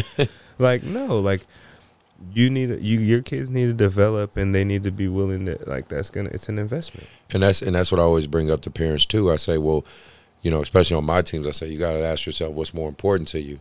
Is it wins and, like you said, the glitz and glamour, and just, you know, saying I'm a part of this, you know, I'm a part of Team Why Not? I'm a part of the Oakland Soldiers, and we're winning it. Like, is that what's super important to you, or is it actually developing, learning the game, going back to your high school better than when you left? You know, is that important to you? Because I do think you need a combination of both, because you are trying to showcase your athletes, but I can use my team as an example. We went on this UA circuit. On the Rise side, we're 6-3. This is my first year on that circuit, so they were very impressed, because they were like, usually first-year teams don't do it like this, but a lot of the kids I've on my team, I've had them since they were in 6th grade. So it's not like I recruited a couple of new kids, but for the most part, this is my core guys, and I'm very realistic with my players and them. I knew we would be formidable on the circuit. Right. Did I think, you know, it's going to be like a damn movie and we're going to win it all and take home the championship? We'll see. But I did think to myself, okay, this team is very talented and formidable enough to compete, and I'm not going to sell my boys a dream and bullshit them and sit there and say, like, oh, no, we're going to be amazing or all that stuff. So what I'm saying to all that is, they're still developing, even through this process of going on the circuit and playing against these top-tier teams and stuff. I don't forget that component, because that's ultimately the joy I find in it. Right. I know for a fact that a lot of the coaches on those circuits, and a lot of coaches in general that have the ties to the shoe circuit teams and the sponsor teams, their goal isn't the development. Biggest and best. Yeah. Just give them the biggest and best. Yeah. They can put them out there, let them play, and hopefully they'll win some games. And but that's why you have, all these guys. You have all these guys that, you're making it to the pros, so I can't really say much, but like Harry Giles. Mm-hmm. If he developed the skill set that he had, you know what I mean? So you got all these guys, but he was pedestaled from when he was in the 8th grade. And that makes it just hurts him, man. Made it easy for him. He, team to team, and you got guys like, I look at guys like Michael Beasley. Yeah, played at 4 or 5 high schools. He still had a good NBA career. Now imagine if he'd been somewhere that made him lock in and really develop. We'd probably be talking about him like we talk about Kevin Durant. Yeah, I totally agree. You know what with I mean? So it's just. Guys, you have a guy. I gotta look at you. I actually was recruiting Devin. What's that? Devin who? Devin, from is it? Which school? Wood. Oh yeah. Okay. Yeah. Wood. So I was recruiting him, and then there's a couple Sheldon guys that I've recruited.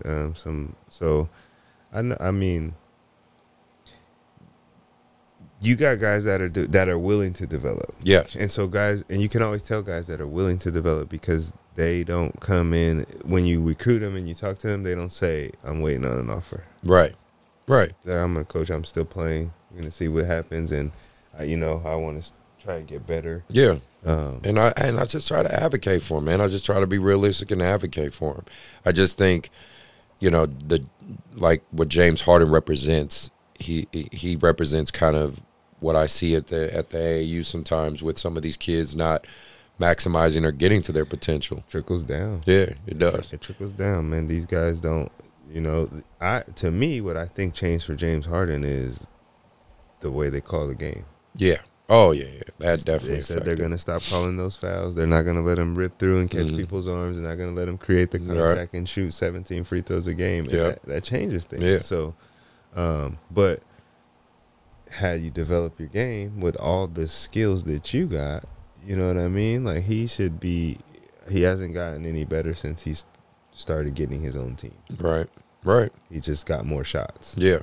You know what I mean? He hasn't gotten any. His better. best shot was those Rockets years, and Right. And he got to shoot the ball 34 times a Right. game. So it's like, you know, there's a lot of people that could do that. right, Shoot the ball that many times. So yeah, but it trickles down. I mean, and then you got guys like Jalen Green. hmm If you watched him in the AAU circuit, then you knew like he's gonna.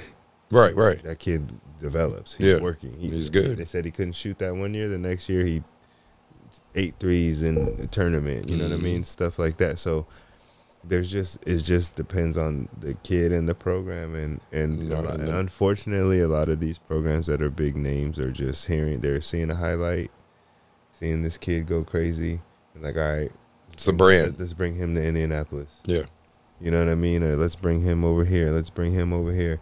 And you got all these local kids that are working, and you flying kids in from I mean, it amazes me why a California kid would fly in to play with a team in Colorado, and why a Colorado kid would fly in to play for the California team. Like, why?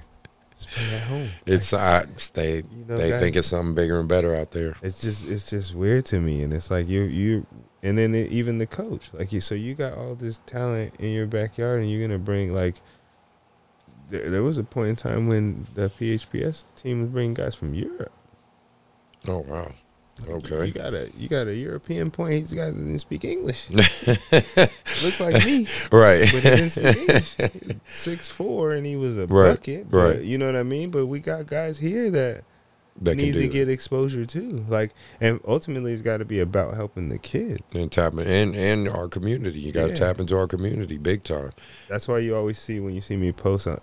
Even guys that don't come to Sac City, I'll still help them if I can help them. And when they commit or when they go somewhere, Sac's got talent. Right. Like, we got talent here. And, We do. And people don't really, because there's a lot of backbiting. I mean, even in the trainer world. Yeah. Oh yeah. Don't go to that trainer. Oh, bro. That's a whole nother episode. Yeah, it's the same thing as AAU though. Like, right. Why are you playing with that program? Why are you playing with that? It's just like, are you Trust playing me. over there? Cool. They got some good coaches.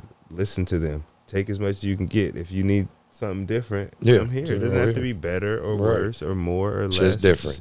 Just different. And right. that's it. Yeah. And that's the thing I've been trying. I've always prided at least myself on. I don't speak bad about other programs. I just challenge myself to make YBA better. Right. That's all And I do. Man, I'm the same way. I was telling Coach that just like a week ago. I was talking to Coach Jones, and I was like, man, I just want to be the best recruiter. Yep. I don't want to down talk any other school. Like when I talk to, you want to go to CRC or you want to go to this school, that's cool. They got some great coaches over there. Bernard used to be able to go. John was a beast in the paint. Yeah. I think we're going to be better. Right. But if you want to go there, that's Hey, more power to good you. luck. Exactly. You know what I mean? But, I just try to push that. Like I told Coach, I want to be able to get the guys that, if I can help it, we're going to be the one and done. Right. JUCO and Right. So like, why? How come only San Francisco City gets kickbacks? Yeah, San Francisco they do. You know what I mean? Why does only Yuba get guys that were gonna go to San Francisco, but then a kickback came and bumped them out of the way, and then they end up at Yuba. And those are the top two teams in that division, and then everybody else is garbage. Right. Like, it just doesn't make sense. So No. for me, like, I want to see CRC get good players. I want to see Folsom get good players. I keep a note in my phone. Right. All the guys I recruit that go other places and we play against them, I Right. keep that record. Right. You know what I mean? I'm competitive. Right. I love sports, but ultimately, I just want to see these guys get out of here. Like doing the right Big thing. Dylan, he just signed from CRC. Yeah. He just signed with Sonoma State. I recruited him when he was in high school. Nice. I've stayed in touch with him the whole time, throughout COVID, the whole time. And when he was done, I said, hey, man, you get some calls from the schools you got. If you need some help, let me know.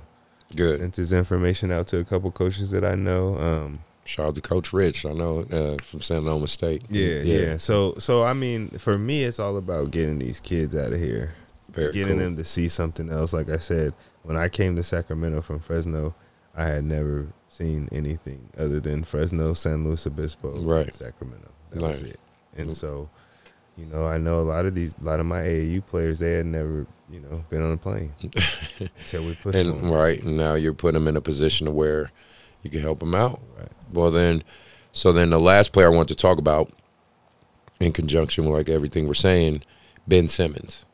So he, to me, embodies what AAU really has evolved into, this young prima donna, you know, do you even care about basketball type shit? You know what I mean? Like, because that's what I see when I see him. I've seen AAU kids that act like him. Yeah. You know what I mean? I've met kids and parents who enable that behavior of the kids like that. And I look at it, I'm just amazed at it. Like, this kid is 15 years old. And again, Ben Simmons is like an adult version of what I've seen out here. But these kids nowadays, they emulate what they see. Yeah, they emulate. If this kid thinks he's Ben Simmons or is as good as Ben Simmons, he's gonna act like that. And that's the tough part. But yeah, Ben Simmons is giving the game a black eye. Yeah, you know what I mean. If he's giving the game, I mean, unless I think that it could be unfair. It could be unfair that the league is doing. Like, you know, they don't put out the information thing because if he just had back surgery or something like that. Now, if there's an excuse, then give the people an excuse. But if there's not an excuse, then he's giving the game back. It'd be tough to be his teammate. Man, it's the timing of it all. I mean, he was complaining in Philly. Yeah. Even James Harden forcing his way out. It'd be tough to be those guys' teammate. Or for real, man. You know, what he did in Philly, he didn't want to be there, didn't go practice, all that. And then you're seeing photos and reports of him going out to the clubs. And so it's like, wait a minute, you're dealing with mental health and injury, but you cool enough to go trick off some money. And mental health has become, and you got to be careful. I got to be careful because to me, in my opinion, growing up, you know, I'm 41 years old. Mm-hmm. I don't remember mental health being as big as me either. It is. And I talk the same shit on this show too. I don't remember a whole bunch of suicides. I don't remember a whole bunch we went of through a hell of a lot more. I don't remember a whole bunch. Like, I just don't remember it. Not to say it didn't exist. Of course, people have, you know, problems, but maybe we were thicker skinned. Maybe we were raised to deal with it. We were for sure had thicker skin than this generation. So the mental health thing to me has become a crutch. Yeah, I agree. It's almost like when you're hurt, you know how they say when as a player, you want to get hurt, you want to miss practice, you want to miss conditioning, say your back hurts. Right. They can't tell you it doesn't. Right. So mental health is kind of like that to me. That's become that new it's like thing. Guys are like, just say mental health. Right. Just say, like Kyrie, same thing. Just say mental health. Like, I agree with him on his stance. Right. As far as not wanting to take the vaccine. The vaccine. That's different. And he lived on his principles, right. Which at the end of the day, that's what. And so you can respect that, right? Before that happened, they're just missing from the team and saying, "I'm just taking some personal days." You're getting paid $37 million a year. Like, people get paid $37 an hour, and they got to work for a year before they get 2 weeks off. What makes you think you can just not come and then? And I do think there's somewhat of a disconnect in that regard, like when it comes to NBA players in particular, because I will say with NBA players, NBA basketball players in general, I'm just keep it a buck. Like we kind of get to live a very interesting lifestyle in terms of we're athletes, but we're notable. Like even if you're local, like, you know, we all know the guys who ball, like me, you, Matt Johnson, and all. We know each other in this area. You know what I mean? And people know us. Right. You know, like I know there's people who know me. I don't know them. I've never met, but I'm not. I don't think that makes me above anything or makes me some type of celebrity. It's just like so. But we get a taste of that, you know what I mean? Like, we get a little bit when you're in college and you're around it, you know, around women and the fun life and stuff.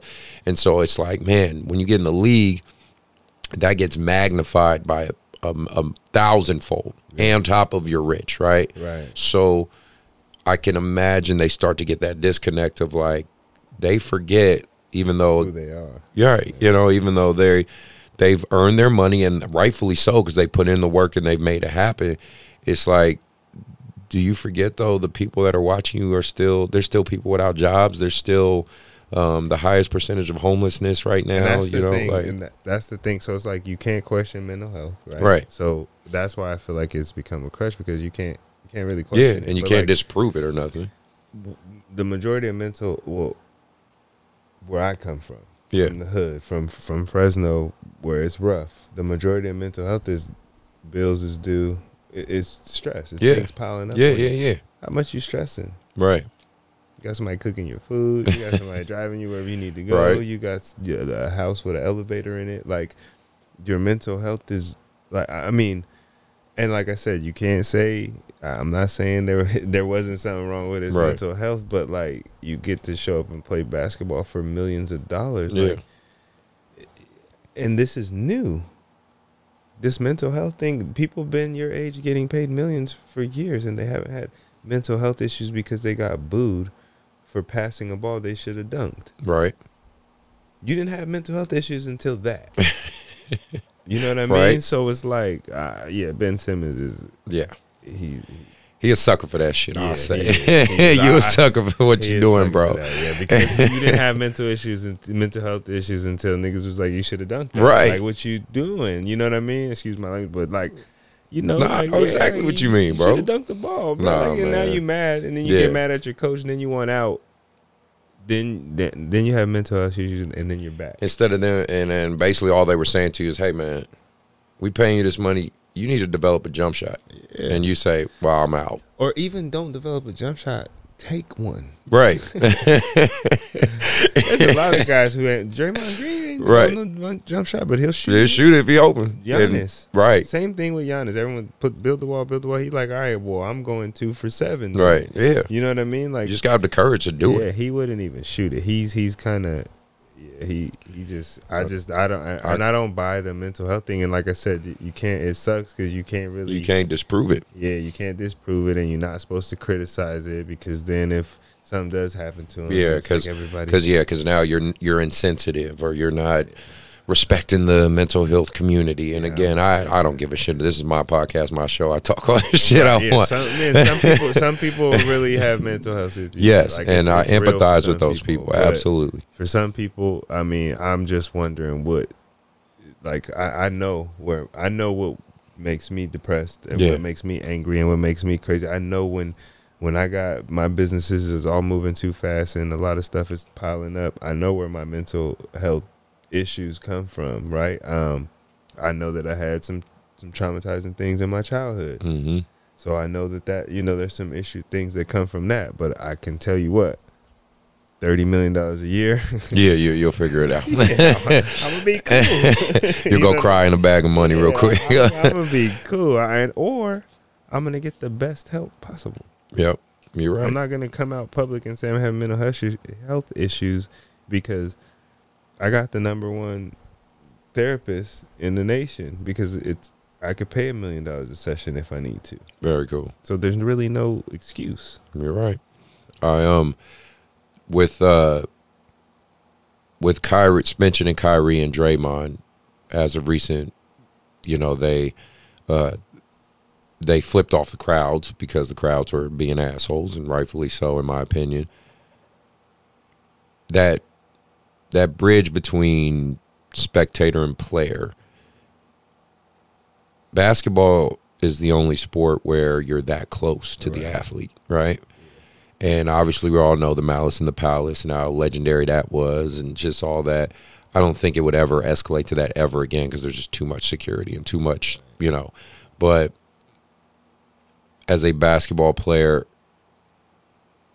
and just a man, just someone is like, I do believe fans need to understand, like, because some of the shit I've gone to NBA games and all that stuff, and it's funny when hoopers go to NBA games, we really just kind of sit back and just enjoy the hoop. We just enjoy the hoop. But I've been around those fans that talk crazy shit and all that, and I'm like, I look at him like that motherfucker 6'10", 300. Like you wouldn't say none of this to his face unless you had a gun. Okay, now you feel tough because you got a gun. But where do you think this is coming from? Because I don't just maybe the media. I don't know. Access. Access. I think it's just everyone's too accessible. Just remember when you have to wait outside the arena. Yeah. To catch the player driving in and hope that they had right. And that's how you can see them, right? At Arco Arena, I remember those days. Now we seeing them at getting their pregame meal, they're on social media, people recording them. Like there's so much access that I think people feel like they can be entitled, and that's. I mean, I don't disagree with them flipping the crowd. Like, me either. Like you got at some point, you know, and they rich, right? They can afford the fine. You know what I mean? So it's like, yeah, you gotta at some point people gotta understand what they're doing, and some stuff is gonna. Basketball is an emotional sport. It is. It's a real emotional sport, especially playoff basketball. Yeah. Especially when you're went through everything that Kyrie went through this year, what Brooklyn went through, and they were on the verge of getting swept. And I mean, you're a hooper. Yeah. You know when you can't beat a team. Yeah, absolutely, yeah. So you know what I mean? Yeah, and it's tough. They knew they couldn't beat Boston. Right. And so that's why all their responses were matching that. And so I think Kyrie and Draymond's responses were, I mean, I think that's what they get. I mean, like the dude on the airplane with Mike Tyson. Oh yeah, man, that was hilarious. Play stupid games, you get stupid prizes. For real, you know what I mean? And I know you mentioned you're a boxing fan like me. Like I'm for sure a boxing fan. So when I saw Tyson, I'm like, you can't go. You got to leave people alone, right? And everybody's like, oh, Mike Tyson's wrong. He should know better. Fuck that. Yeah, fuck that. Like we have to stop making it okay for people to disrespect people. Yeah. We have to start letting people get held accountable, and then that's the only way it's gonna happen. We live in a culture nowadays where, because there's cameras all over the place, people think they can right, you know, like, oh, if I have that camera, you're not gonna do nothing because I can take you to jail or all that, or sue. Yeah, and then like the judges need to start upholding this stuff too. Like, what you mean? What are you talking to this man like this for on the plane, instead of, oh, well, you know, you can't put your hands on people? That's bullshit, because people need to leave people alone. We are in a culture where people forget, like back in our day, you could get knocked the fuck out. Right. Yeah, like you didn't, and that's the thing. So people you're so protected now that it ain't the same no more. Whereas I remember, like, even just something simple, like for us as kids, we didn't curse in front of old people. Yeah. In the grocery store. Absolutely. I was in Safeway the other day. I couldn't believe it. I'm like, y'all don't see me standing right here? Like, they don't. I'm for sure old enough to be all of y'all daddy. Right. Y'all and they just don't care. They don't. No respect. I think it's just a different culture, man. Yeah. And for all the great things the internet has done, you know, because I'm not going to sit here act like I'm literally on a podcast, so clearly there's something that's to be said. But yes, we need to start giving back those a few ass whoopings. And that's what I'm saying. Fans are throwing things. Yeah, fans are making comments, and you got family up there. Yeah, you got people's kids in the stands. I remember when Paul Westphal coached for the Kings. Mm-hmm. I mean, they were on Paul Westphal, and I'd be in the family section. I was cutting hair, you know, for the team at the time, a couple of players, and I'd be in the family section, and his family would be right here, and there'd be like even the players' family like mad because their family member isn't playing, and the things that they would be saying, and I got caught up in it, you know, for a while, like, man, you know, talking to this person, man, Westphal don't know what he doing, right, and then it's just like, there's a lane. There's a lane for everybody to stay in. You know what I mean? And it's just like the fans just feel too entitled. They need to stop that shit. Yeah. Well, Steve, thanks for being here, brother. I know we had a lot to talk about, so no, I appreciate you taking the time to do that, man. Again, I want to give a couple quick shout outs real quick. Shout out to Marcus Kirkland. He's going to be doing my show pretty soon as a guest host. Want to give a shout out to Jordan Lewis, Drifty J. Congratulations getting 100 subscribers. You know, he's one of them ball his life type YouTube hoopers, putting Sacramento on the map with that. Also, shout out to DB by the bag. I used to coach him. He's a rapper now. You know, all these kids love him, so I appreciate that, man. But no, man, thanks for being on the show. I do appreciate you taking the time to come out here, dude. Like, I love sitting down talking with basketball. Is there anything left you got to say, or any words of wisdom you want to leave out there? Nah, nothing left, man. I appreciate you having me. Always love to come and talk hoop, talk business, talk life. I appreciate the opportunity. No problem. Again, I'm gonna have links to his social media, to Steve's social media, his barbershop, I suggest hit him up, man, especially if you're in the Sacramento area. Learn from out there. You know, I'm really trying to be more. I want to try to get more guys like this on the show for you guys to see it, because there are people in our community out here making some moves, and I think more and more people need to see that and know that, you know, beyond basketball, we can do and make a lot of things happen. Shout out to my last sponsor, Hidden Treasures Cannabis. They got some good cannabis out there. Yes, in California, you know, our weed is legal, so they got some good stuff out there. Hit them up. Their links will be in the description. Shout out to also Mark. I know you're doing your thing, man, with GGT, and you're out there training and doing your stuff. So hopefully you'll be back on the show sometime soon. Everybody be safe out there. Also, follow my cameraman, Joe. He has Mirrors Media. He's doing a phenomenal job with the show, and follow the links to the other side shows like Coach's Rise Time and stuff. Thank you for listening. Know that you're great. If you're supporting and you're hitting that subscribe button, I really appreciate you. Even if you're not, thank you for taking the time to get to the end of the show, and everybody be safe.